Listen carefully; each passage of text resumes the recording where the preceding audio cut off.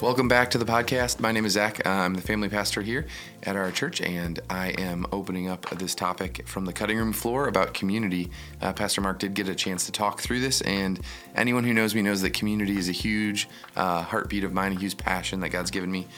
We call it authentic biblical community, doing life together.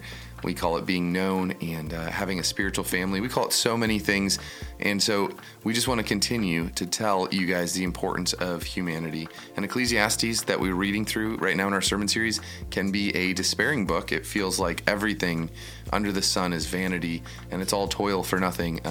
But Solomon here glimpses at how the importance of community can help in life, that before God and God's plan is that we have others. As he says in Genesis, it is not good that man is alone.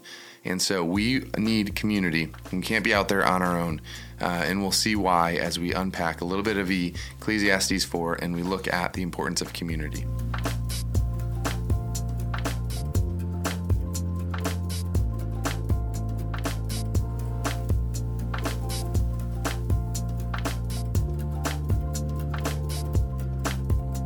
I'm going to read the full passage as we dive in here. It says this: "Again, I saw futility under the sun. There is a person without a companion, without even a son or a brother. And though there is no end to all his struggles, his eyes are still not content with riches.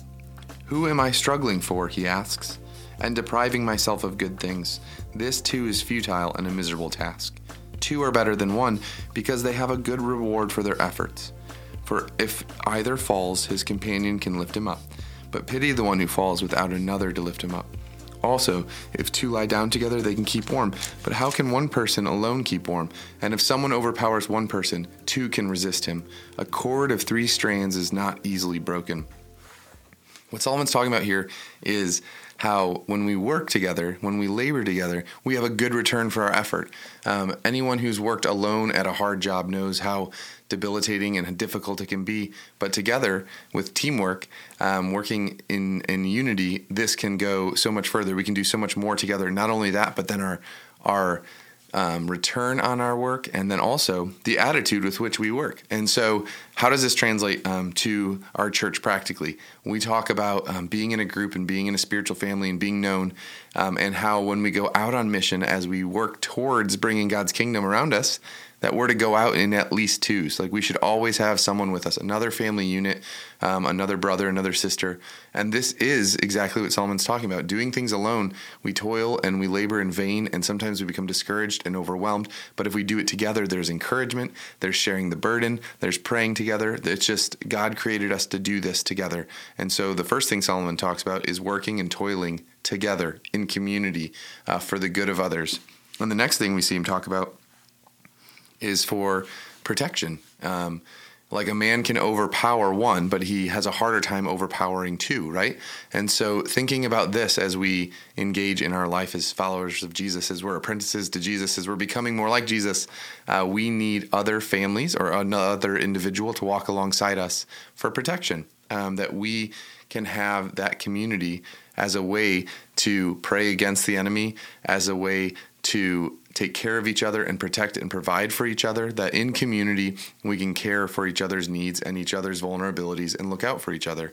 And then finally he says, a cord of 3 strands is not broken, easily broken. Where one strand would break, where 2 might be weak, 3 is even stronger. And so again, he's saying there is strength in the community. That's the wisdom that Solomon is sharing here. While everything under the sun done alone can feel like vanity, when we do things in community with Jesus at the center of it, we can see the wisdom that Solomon's sharing, and we can see the wisdom of a life lived together, life together.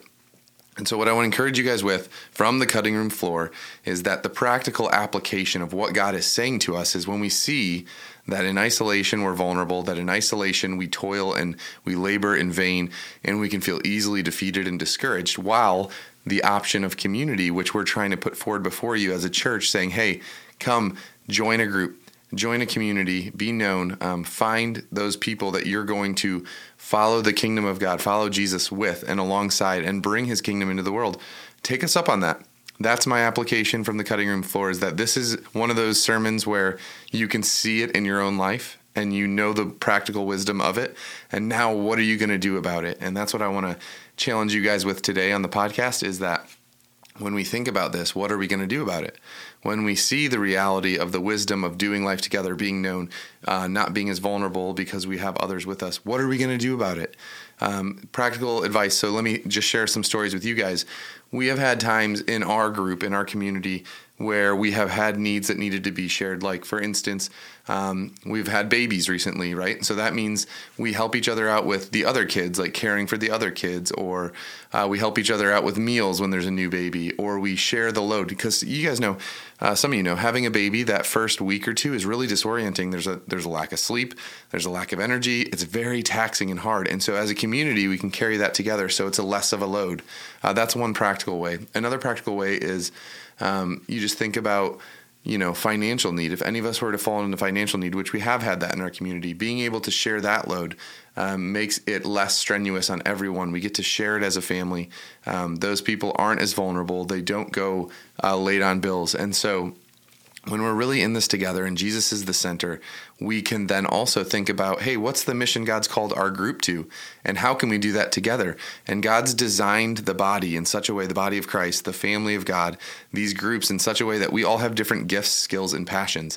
And when we work together, when the creatives and those people who think a little bit more like directly in line, when the planners and the creatives get together, it's a beautiful thing. It's an aesthetically pleasing thing, and it's also a functionally pleasing event that we throw for our neighbors, or we come up with ways to really love and serve the neighbors around us because we're working together with our gift sets, our skill sets. And we're also, if I try and do an event for outreach in my neighborhood, I know certain people on the street, but if I invite my community to do it with me, they know other people on the street, and we're all pulling on those relationships that we've all built together for a greater return on our labor. And so community is there for protection. It is there to protect against our vulnerabilities, to care for each other, to serve each other, but it's also there for work, right? For the work of God's kingdom. And that's the part that I want you guys to think about. Yes, you need to be in community so that you are safe and protected and cared for, and so that you can protect and care for others, right? When they're vulnerable, when they're down, when they have needs. And together, as a community, then you move out into God's kingdom, bringing his good news to the neighborhood around you, to the schools around you, to your neighbors. And you do that together because you have a better return on your labor, and you have the encouragement when you're discouraged, and you gather to pray together, and you're inviting them into something that they want to be a part of, right? They want to be a part of a community where they're known. And so that's what Solomon's talking about. Practically, it can look real down to earth grass tacks in our lives. If you guys want to talk about this, if you want to take your next step into community, if you want to be known, if you need accountability, like you need to find a core group of 2 or 3 women or 2 or 3 men to hold you accountable, to cheer you on, whatever your needs may be in community, please reach out to me. And let me know so that we can get you plugged into community. That's zach@heritagechurch.cc. Email me within the next week or 2, and we will take care of finding a group for you, a community for you, a place for you to be known and cared for and loved. We love you guys. Let me just pray for this time together.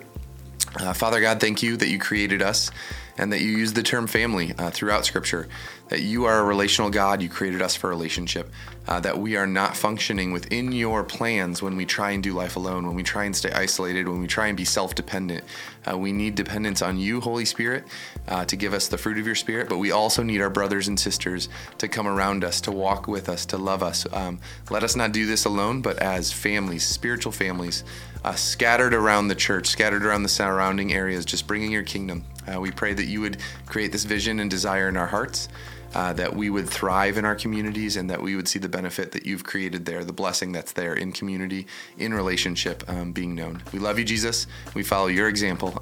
You were the first to show us what it looks like to gather people together for the mission of the kingdom of God and to do it together. So thank you for showing us that, and give us a way to follow. Help us to respond to the conviction in our hearts that we're feeling right now. Help us to take the next steps. And we just pray a blessing for our good and for your glory. In Jesus' name, amen.